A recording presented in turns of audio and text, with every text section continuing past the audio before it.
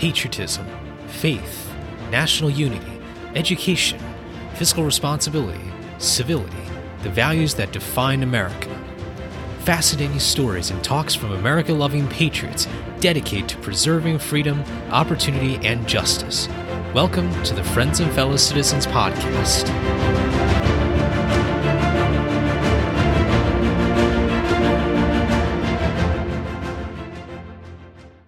Hello, everybody, and welcome to episode 66 of Friends and Fellow Citizens. I'm your host, Sherman Talosky. Thank you so much for joining me this week.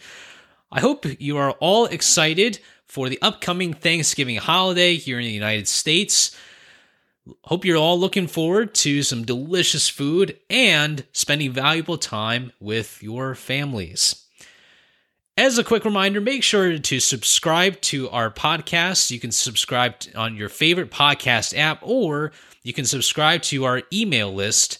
I highly recommend that you subscribe to our email list so that you can get the latest notifications when episodes come out, any special news and announcements that will come our way. Make sure to do that when you're finished listening to this episode. This week's episode, and episode 68, which is 2 weeks from the release of this one, will be parts 1 and 2 respectively. So make sure you stay subscribed and look out for episode 68, which is a continuation of this week's conversation. Now I'd like to introduce our two guests for today. The first is Rear Admiral Sinclair Harris. Sinclair Harris serves as LMI's Director of Business Development for the Department of the Navy. He retired as a Rear Admiral after a 34-year career in the U.S. Navy. He has commanded at every level from ship commanding officer to fleet commander.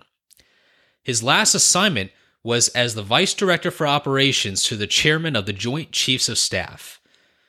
He publicly serves as President of the National Naval Officers Association, National Vice President of the Navy League of the United States, and on several other nonprofit boards supporting sea services and their families. Our second guest today is Mr. John Kaskin. Mr. Kaskin was a member of the Senior Executive Service for over 25 years. He retired with 37 years of government service as the duties of the Director of Strategic Mobility and Combat Logistics Division at the Office of the Chief of Naval Operations in June 2012. He is now a part-time senior fellow at the Center for Naval Analyses. Mr. Kaskin has a BSEE from the University of Pennsylvania in 1971, a Master of Science degree in Engineering from Harvard University in 1977, and a second Master of Science degree in Shipping and Shipbuilding Management, as well as a professional degree of Ocean Engineering from MIT in 1979. Mr. Kaskin is a member of the National Defense Transportation Association, Propeller Club of the United States, Fellow of the Society of Naval Architects and Marine Engineers, Life Member of American Society of Naval Engineers, and was a gold medal recipient, Association of the U.S. Navy, U.S. Naval Institute, and the Navy League, at which he currently serves as National Vice President for Legislative Affairs and the co-chair of the Merchant Marine Affairs Committee. He was recently appointed as a member of the National Academy's Marine Board, and he was awarded the SCS Presidential rank of Meritorious Executive in 1999 and 2009, and Navy Distinguished Civilian Service Medal in 2012. I am very excited now to welcome our two guests, Mr. John Kaskin and Rear Admiral Sinclair Harris. Thank you both so much for coming on to Friends and Fellow Citizens today. Thank you for inviting us. Thank you. All right, well, let's kick off with a bit about the overview of some of the national security issues we're dealing with in the maritime industry and really just get a sense of what we're looking at here with the big picture. John, I'm going to start with you on this question here. What are some of the top issues that you think are particularly relevant when it comes to this bridge between the U.S. maritime industry and our national security focus at this time? Well, I think the primary concern that I have had for the last couple of decades is that we don't have enough ships in the U.S. Merchant Marine to provide the strategic sea lift capability and capacity that we would need to support a major contingency in the Pacific, particularly in a contested environment. And we basically are back to a situation where we have a peer competitor in a contested environment, and we have nowhere near the capability and capacity that we had at the end of the Cold War. So lack of the U.S. Shipping, owned shipping and U.S. flag shipping, as well as the sea lift capacity that we would require from it, as well as the government fleets, is way inadequate to meet the requirement. The second concern I have is our shipbuilding industrial base. Again, it's less than a quarter of what it was at the end of the Cold War. Even 20 years ago, we had 20 major shipyards. We're down to 8. And we don't even have the repair capability to handle battle damage repair that would be required because of the loss of all of that shipbuilding capacity. And the third is merchant mariners. Because of the decline of the U.S. Shipping industry to 180 ocean-going ships or insufficient mariners to crew up the reserve fleets in a protracted war, which is what we would expect to have to happen if we went into conflict in the Pacific. So those are our three major concerns I have on what is no longer available in the U.S. Maritime industry to meet our national security requirements. Excellent. I'm going to turn to Sinclair now to ask if there's anything you'd like to add to those 3 points that John had just made, and or any other issues that you think are also relevant to our conversation today and really the national security landscape that we're facing nowadays. Well, thank you, Sherman. And I completely agree with John on the areas that he emphasized. I would capture that all of them under one phrase: a maritime nation. America has lost its mojo and the spirit of being a maritime nation, and we are. And we can see it every day. We look on the news and see the reports of the ships that are stacked up outside of LA Harbor, and threats of no Christmas this year because Santa's reindeer actually rides on the waves more than anything else, and our lack of true emphasis as a maritime nation in getting people to serve, either as longshoremen or merchant mariners, having the number of ships needed to prevail against the threats of others in terms of our economy, and allowing our supply chain to be so doggone fragile. We have to remember that we are a maritime nation, and we've got to work towards it. It's not something that is a given. The other thing I would bring up, and I would give kudos to our new Secretary of the Navy, the Honorable Carlos Del Toro, and he captures his concerns as the 4 C's. And for those of you who've not identified the 4 C's or read any of the things he's put out, it's all about China. It's all about culture. It's all about climate change, and it's all about COVID. And each one of those has been certainly had a deleterious effect on our national security, and certainly have hurt ourselves as a maritime nation. Excellent. And Sinclair, I'm going to stick with you for the next question here. Could you emphasize a little bit more about that second part that you mentioned about some of those challenges? Particularly, I guess we'll start with COVID first, since that's still going on as the pandemic. Obviously, the scale of that, it changes a lot. And certainly, I think we're in a much better position, obviously, than we were a year ago, or certainly 18 months ago when the pandemic started. Just give us a bit more detail about how COVID has affected some of those challenges of, I guess, maybe recognizing or meeting up to the challenge of making the U.S. as that maritime nation as we should be going into the future. Well, I think COVID has touched every single aspect of American life and life around the world. I think it has contributed to the a shortage. We had a shortage going into COVID of merchant mariners and stevedores, and I think it's made it worse because, quite frankly, a lot of them were older and disproportionately affected by COVID. It has certainly made the screening that has to happen to operate safely more difficult. And in terms of operations of our ships at sea, I would tell you that I believe that the fleet has done an incredible job of sustaining itself through the COVID crisis, but at great cost. And I think you can see that with the aircraft carrier issue that happened last year that took up so much of the news. So I think it's touched every single aspect of life across our country and in the military and certainly in the Navy. And John, I'm going to turn to you now, and I want to touch upon the first point that you made, which is about the lack of ships, and maybe tying that a bit into that second point about industrial capacity. But what can you tell us about how we got to this point of seeing these two challenges, the lack of ships, the limited industrial capacity? We've often heard a lot about the changing economy over the last few decades with regards to manufacturing.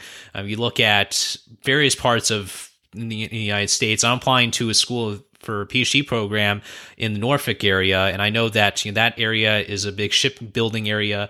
What can you tell us about how we got to the point where we are today when it comes to the lack of ships as well as the limited shipping industrial capacity we're in now? Well, I think it's a reasonable outcome of what we thought would be the case after the end of the Cold War. We thought at the end of the Cold War, we would no longer need to worry about a major peer competitor that would be contesting us.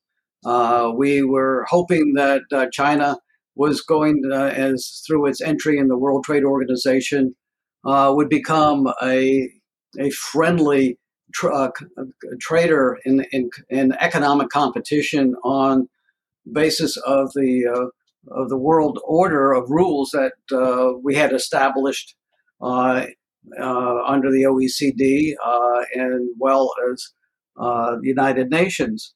And so that we were hoping that with China's growth, its government would become more amenable to I can't say a democratic, but more on agreeing with the values that the rest of the world had endorsed.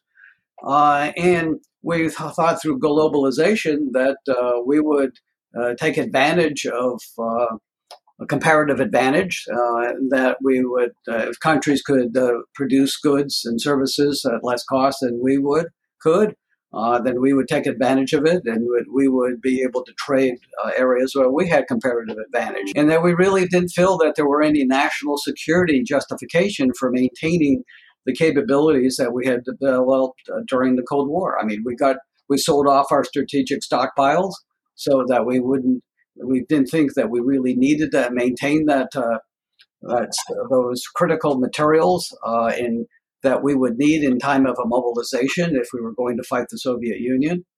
And we thought shipping, we could get it at the lowest cost. And we thought getting ships overseas at the lowest cost and using services from other countries was fine because we didn't envision that there was going to be the future that we are now currently experiencing.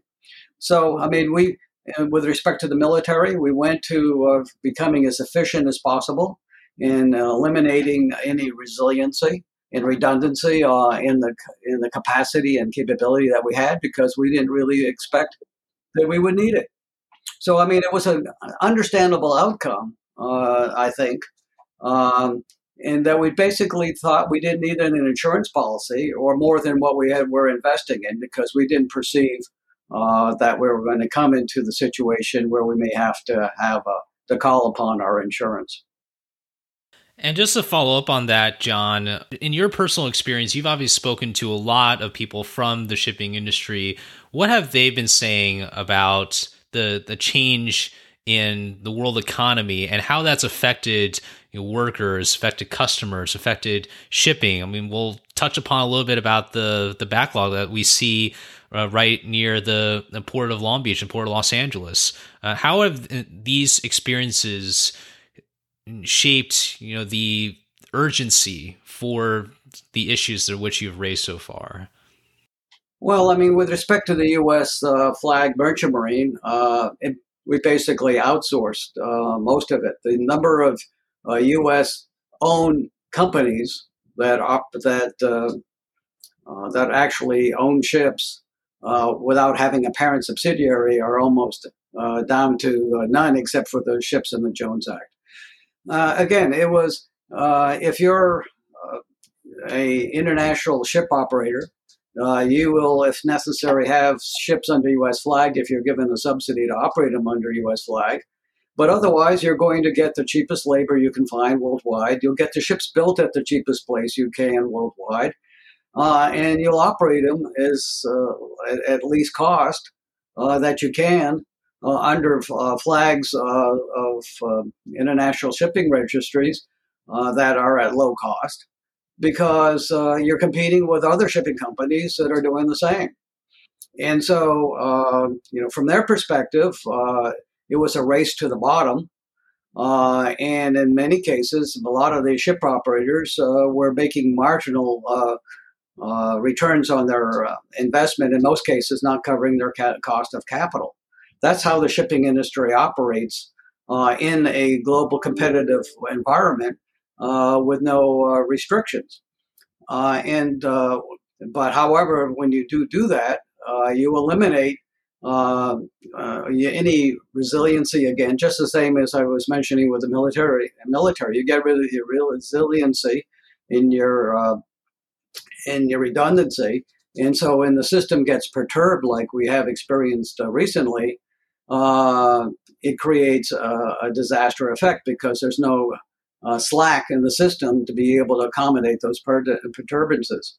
So I think what you'll see, or what we're experiencing now, is exactly what people would forecast if you let the system proceed on its own without either international or government interferences. Absolutely. I'm going to turn to Sinclair now. I want to ask a bit more about kind of a similar question to what I asked John a little bit earlier, which is this whole idea of the changing, I guess not just the changing economy in the world, but also the changing security environment. John had mentioned earlier about the kind of that end of the Cold War up to this point. What can you tell us about the change in the maritime security landscape with regards to some of the points that John has made, and particularly, I guess, in reference to the U.S. Navy and really how the U.S. government has approached this idea of what U.S. maritime strategy should look like after the end of the Cold War? Well, I think it's been pretty well documented that we took a great pause following World War II and the Cold War, where we weren't building up a 600 ship Navy. That's when I joined the Navy, to make sure that we were able to win against the threat from Soviet Russia. After the Cold War ended, we took a pause, we took a break, we took our knee. Took a knee, if you will, as a country in terms of maritime operations, what we're going to invest. We had a number of different strategies that we went through. 9/11 happened, and of course, the focus of 9/11 was about going after terrorists, and then we get into a nation building. I'm not going to even go into there, but that's what happened. All these things took away from the importance and the emphasis we had on maritime operations and the like. And we didn't really see any competitors out there. All the while, what's happening? China is saying, well, it's our time again. We're going to build up from here. We were important before. We're going to be important again on the world stage. And one of the best ways to do that is at sea and with very few restrictions and a government that significantly pays for the infrastructure and for the structure and the platforms to build up a Navy quickly. They've been getting after it while we've been, just taking a knee. I think that's what happened in simple terms. Yes, and about the shipbuilding capacity, because I know that you've also worked in this area too, or focused on particular areas of where we can build that capacity. What can you tell us about the challenges that face America when it comes to this shipbuilding capacity? You mentioned earlier about how China has been working on this. What have we been doing, or what have we not been doing, really, is kind of the better question. And how is that kind of having effect on our national security posture in the Indo-Pacific and around the world? Well, I'm going to start, but I'm going to ask John to weigh in here because we talked about this with our colleagues many, many times. So when I joined the Navy, we had many yards that were building ships. Today, I think we may have 5 that are really building capital ships that can support a Navy. That means that the capacity to build and maintain a Navy, which is in our Constitution, has been diminished. Same time, the number of sailors and the merchant mariners has gone down as well. But we stopped building enough ships so that the industry had a clear and unambiguous demand signal on the ships that would be needed to maintain the fleet. This has caused us to lose capacity because companies are not in business just out of their own niceness or ability to be patriots. They're all patriots, but they have the bottom line that they've got to adjust to, and that requires some pipeline, some demand signal that they can invest and continue to invest to modernize, which we haven't done. One of the big problems we see right now is in our public yards. If you Google the letters SIOP, PSYOP, you will get enough videos and articles that will make your eyes water about what's happened to our 4 public yards that do the work of our nuclear submarines and aircraft carriers, as one example. But we've had a problem with the commercial ones as well, because they need to have a consistent demand for that modernization and building to go along, and we haven't done it. The Merchant Marine Act of 1936, which was passed to get us prepared for World War II, specifically focused on programs that would help maintain the shipbuilding industrial base. And one primary program was called the Construction Differential Subsidy Program, which would pay up to 50% of the cost of a ship built in the United States that would operate in foreign trade.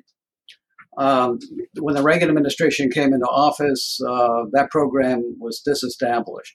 And it was producing, I think, in the vicinity of at least 10 ships a year that were being built for that program. And the thought was, under the Reagan administration, that the buildup of the Navy to the 600-ship Navy would keep the shipbuilding industrial base busy, and that there wouldn't be any real shrinkage of the industrial base. However, that's not what happened. After the end of the Cold War, we shrank the U.S. Navy to half of what the Reagan buildup was. And the commercial shipbuilding industry was all dependent on the Jones Act, which we'll talk about later, also ran out of work because it had been recapitalized. So there were several years where there was no work going into the commercial shipyards. And those commercial shipyards are also the ones that can build naval auxiliaries, amphibious ships, and the other smaller combatants, less complex ships. And so there was a vacuum there that we weren't able to build up because at that point in time, Korea became involved in shipbuilding, and later on China. and they were starting to produce ships at such a low cost that there was no way for U.S. shipyards to compete on a price basis. So when we lost the capacity through the loss of subsidies and then the reduction of government work as well as commercial work, that capacity was lost because there was no program there to maintain it. And that's what has resulted. And so we're still in that same situation. There are no government programs to increase input into those shipyards to maintain them, even the ones that we have today. Some of them are right on the cusp of going out of business because there's a lack of work of the types that would be necessary to sustain them. And there are options to be programmatically that could be put into play to reverse that situation, but they're going to cost money. I mean, much of the capability and capacity that we had in the past, like the strategic stockpiles, all were national security investments. And that's what would be required in the future if we wanted to buy back that capability and capacity. Absolutely. We'll absolutely touch upon the Jones Act a little bit later, because that's such an important piece of legislation that still has so much value, so much weight today. But John, I want to ask you something about the current economic environment and how the challenges of nowadays, as we're moving through the pandemic, we've got labor shortages, we have supply chain problems. We obviously touched upon the visuals of all those ships backed up at the port of LA and Long Beach. It's not just that port too. It's really all across. We're seeing also, even if you look on the ground, we're not even having enough truck drivers to be able to haul these containers. My question to you is, what sort of challenges is the current economic conditions putting on the shipping industry, and how does that hinder some of the issues that you raised about our shipbuilding capacity through not just really through COVID, but through the many, many decades up until at this point? Well, I mean, the current situation we are experiencing now is an international problem. It's not a U.S. Shipping problem, because U.S. shipping makes up less than, around 1% of the international trade that comes in and out of the United States. And if those ships are carrying military cargoes, they'll get priority for load and offload at the ports. But there's so few of them, it really is minuscule in comparison. So, I mean, we didn't have a lot of shipping out there in any case. So the impact of, the reason that we're having the problem now is multifaceted. One is the ports are actually moving more cargo than they had last year. So it isn't that they don't have enough capability and capacity to move the cargo. It's just, as you mentioned, after they get it into the port, moving it inland and releasing the chassis and containers. I mean, it's a very complex situation that the administration is attempting to address, but it isn't the U.S. shipping industry that is really the issue. The international shipping industry, as I mentioned before, established a pipeline that was operating with a very little slack. I mean, because of the elimination of price fixing and conferences, the number of carriers had reduced over the last 20 years to a fraction of what there were before, and with fewer lines and they're in conferences, there's just not enough excess capacity to be able to again to accommodate the perturbances. And one of the perturbances is the increase in domestic consumption. Because of COVID, which is hopefully a temporary factor, a lot less money was being used in services and much more in goods. And so I just saw something today that said China had the greatest surplus they've ever had in the last month. So, I mean, They're even with all the impact that they're having overseas, they're still producing more goods that are shipping across the Pacific than we had in previous years. So, there's plenty of shipping there. The problem is that a lot of that capacity is being lost because it's sitting there outside these ports. And when ships don't move, they're not productive. And so you've lost 10 or 20% of your capacity because the ships are waiting 2 weeks to offload off of LA Long Beach. It only takes 2 weeks to go across the Pacific.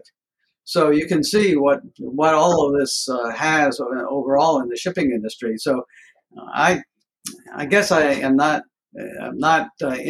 indirectly saying that the issues that we're dealing with now are a cascade. It's probably the perfect storm of what you could have of all happening at once, and the system was never developed and had the excess capacity to accommodate that.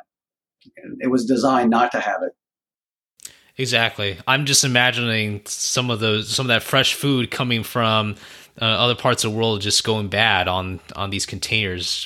Must be. I mean, just as an example of how when you are waiting for so long, running against the clock all the time, and now you're always behind, and now the clock is always ahead of you. Sinclair, I wanted to turn to you now, and this is actually a good transition, I think, to our second part of this episode here.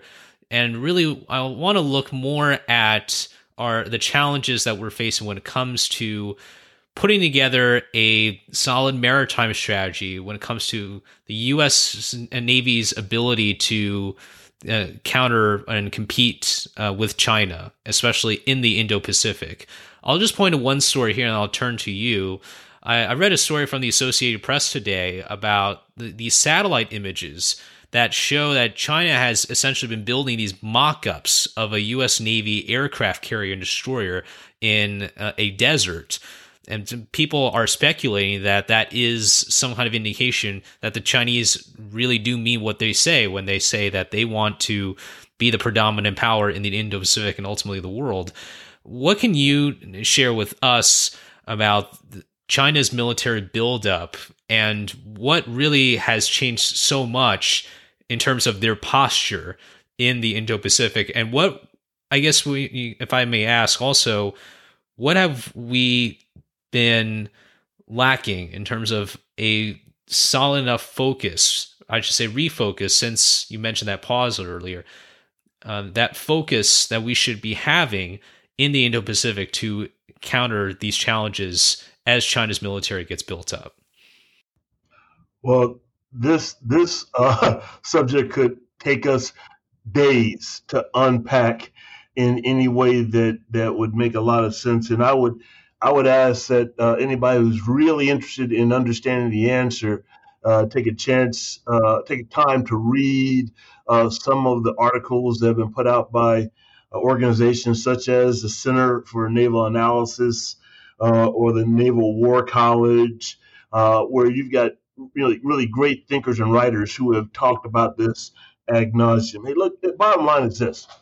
The Chinese have got no restrictions on the buildup of their fleet, and they see the operations of the United States fleet going through the international waters as a violation of their territorial waters, which is incorrect. But that's how they see the world, and they see the United States working with our partners, Japan, South Korea, Australia, and the like, as impinging on their territorial freedoms, which again is incorrect. But that's how they see the world. And when you have that as a mindset and understand that the Chinese have a more holistic, quite frankly, strategy in terms of exercising, today they call it their One Belt Road Initiative, or Belt and Road Initiative. They took the one out of it. When you see that they've got no problem moving the funds and the people and doing whatever they want to do in order to support the capability to dominate both economically and militarily to support their economic ambitions. It makes it very hard, for the United States, where we kind of go up and down in what we're funding. Now, the military has, for a long time, I've been retired for 6 years, and long before I ever got out, has been talking, especially the Navy, about the Pacific and a pivot to the Pacific and putting more emphasis on the Pacific and having more of our fleet operations there and the different exercises that we do. But in terms of the growth of the PLN Navy and how they work in concert with their Coast Guard, and they work in concert with their fishing fleet, which you can see right off the coast of our neighbors in South America all the time, and other places. They've got a very holistic strategy and plan, and they continue to press forward, with that mindset. That makes it more and more difficult for the United States to operate, even as we put more emphasis on the Pacific. I don't know if any of that's clear, if I'm making it clear, but it's a very complex challenge that our military has in toto, and our partners and allies have with us in trying to work with and around China as they build up their military. They design and build islands in the sea, and they militarize them. Excellent. And I want to ask you about the Chinese psyche, because that's something that's very interesting, because we always want to try and evaluate the threat of an adversarial nation and power, but it's not always easy to do that when you have cultural differences, when for so long people are so focused on the economic side, when they don't look at and see how a nation thinks or how they see the world. Sinclair, what would you say has been lost about or misunderstood most about the Chinese government and how they think when it comes to this holistic side of things? And if you can give any examples of that, that would be great as well. I tell you, this is a kind of hard one for me to explain in a absolutely correct way, because I do not count myself as a China expert. But I would tell you that I think that we do a lot of mirror imaging, where, we in the West think that everybody thinks the same way about things that we do. And I don't think that's true. I think that from whatever I've read, there's any number in China that feel that for about a century, they were embarrassed by how Westerners were impinging on Hong Kong, mainland China, and took away from the prosperity and the place that they had in the world before that, and they're just trying to correct the record, and get back to that power. And they're doing it again across all aspects of a nation's power, diplomatically, militarily, through information and economics, all at the same time. Those are really good points. I absolutely agree. John, did you have something to add to that? There have been a lot of folks in this country that really have been aware of the Chinese psyche. It's just a question of whether the policymakers were reading what they had to say. I did a book review for the Society of Naval Architects and Marine Engineers called Red Star Over the Pacific, China's Rise and Challenge to U.S. Maritime Strategy. And what it is it's by Toshio Shihara and James R. Holmes. And what it is a compilation of open source literature, basically from the time of Mao to today, on what the Chinese strategy was and has been, and it's been continuous. The only thing that has prevented them from executing the strategy that we're seeing today is they didn't have the resources to accomplish it. With the buildup of their economy, they've been able to execute a strategy that has been stated in their open source writings for decades. So it isn't that we aren't aware of where they are wanting to go and have been, and the path that they've been following, is that we've been ignoring it at a policy level. and we're unfortunately having to now to take catch up on having lost that bubble. As Sink mentioned before, we had our focus on fighting ground wars and terrorists, while the Chinese were continuing the buildup that was written in this book. Yes, and I do think the book, which seems so interesting, I do think that it really complements the wealth of knowledge that we have here in the United States, and we need to take advantage of that and use it as part of the policymaking process. I hope that policymakers all around will take note and be able to take this into account when they're making those critical decisions. Understanding the psyche of the nations we deal with every single day, super, super important in foreign policy. Turning back to Sinclair, one thing that bothers me a lot is that we have something called the Taiwan Relations Act, which essentially says that we will defend Taiwan. It is not an independent nation, but it's also not part of China. And this strategic ambiguity comes into play. The problem is we've seen so many deficiencies in our shipbuilding capacity and industrial capacity, not to mention the strategic interests that have changed over time. How in the world are we even supposed to uphold the Taiwan Relations Act if we don't even have that maritime capacity to deal with an emergency situation like an invasion of a Chinese invasion of Taiwan, which we don't want, but it's something that we definitely need to consider as a potential possibility? Well, you asked a $64 question there, Sherman, and inside of the Pentagon, inside of DoD, and the international community that concerns itself about the Pacific, the conversation about Taiwan goes on and on and on. And look, we believe that the people of Taiwan deserve the autonomy that they fought for when the two split apart. We believe that Taiwan has made a significant investment in their defense, and we continue to support that through the years. As China got to the point where they could overwhelm Taiwan, some would probably tell you, yeah. Will they be there soon? For certainly, because they continue to build up. The question is, will it be such a bloody mess that China would have to pull back if they started this fight?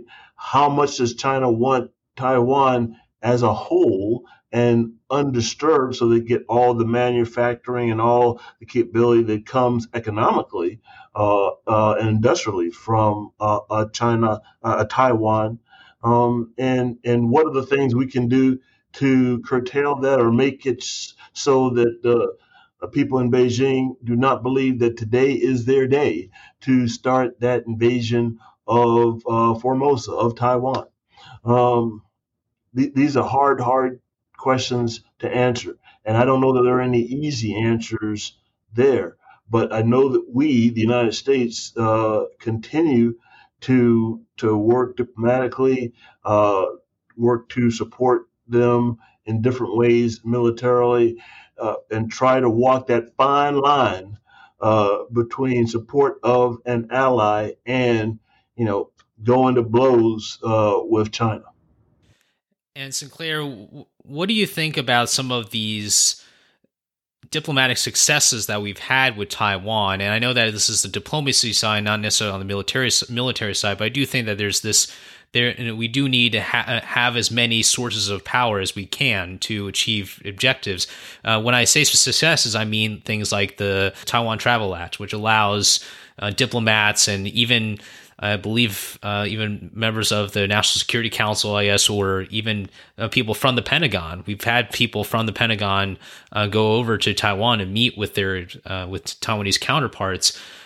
What would you say about some of these successes and how it reflects any changes in terms of the urgency as well as the willingness for policymakers and those in the national security realm to be able to get ready for whatever challenges that come across in the Indo-Pacific? Well, frankly, I'd be more positive about the continued increase in diplomatic and engagement efforts between the United States and Taiwan, as I have the same feeling with our other allies, South Korea, with Vietnam, with the Philippines, with Australia for sure. China likes its neighbors nervous, and we like our neighbors strong, and we have been working to help strengthen those around China, which really don't want to be put under the thumb of the PRC. So I think that more engagement is better, and they're diplomatic. They help informational wise correct the record. Make sure they know that we're there for them, and that the international community, of which the United States is still significant in the leadership of, is with them. I think it's critically important, and it's a positive sign that we've begun making more gestures like this that would hopefully cause China to hold back on any kinetic options or other things. But you do see them flying their aircraft into the areas closer and closer to the territorial airspace of Taiwan. So that's a concern. Ladies and gentlemen, that will conclude the first part of our conversation with John and Sinclair about U.S. maritime strategy in the Indo-Pacific. Part 2 will be coming out on episode 68, so make sure you subscribe to our email list and to this program so that you don't miss a single episode. To all the Americans listening to this program, safe travels and have a wonderful Thanksgiving holiday. Have a great rest of your day and a fantastic Thanksgiving week. Remember, a day in America always gets better when we are with our friends and fellow citizens.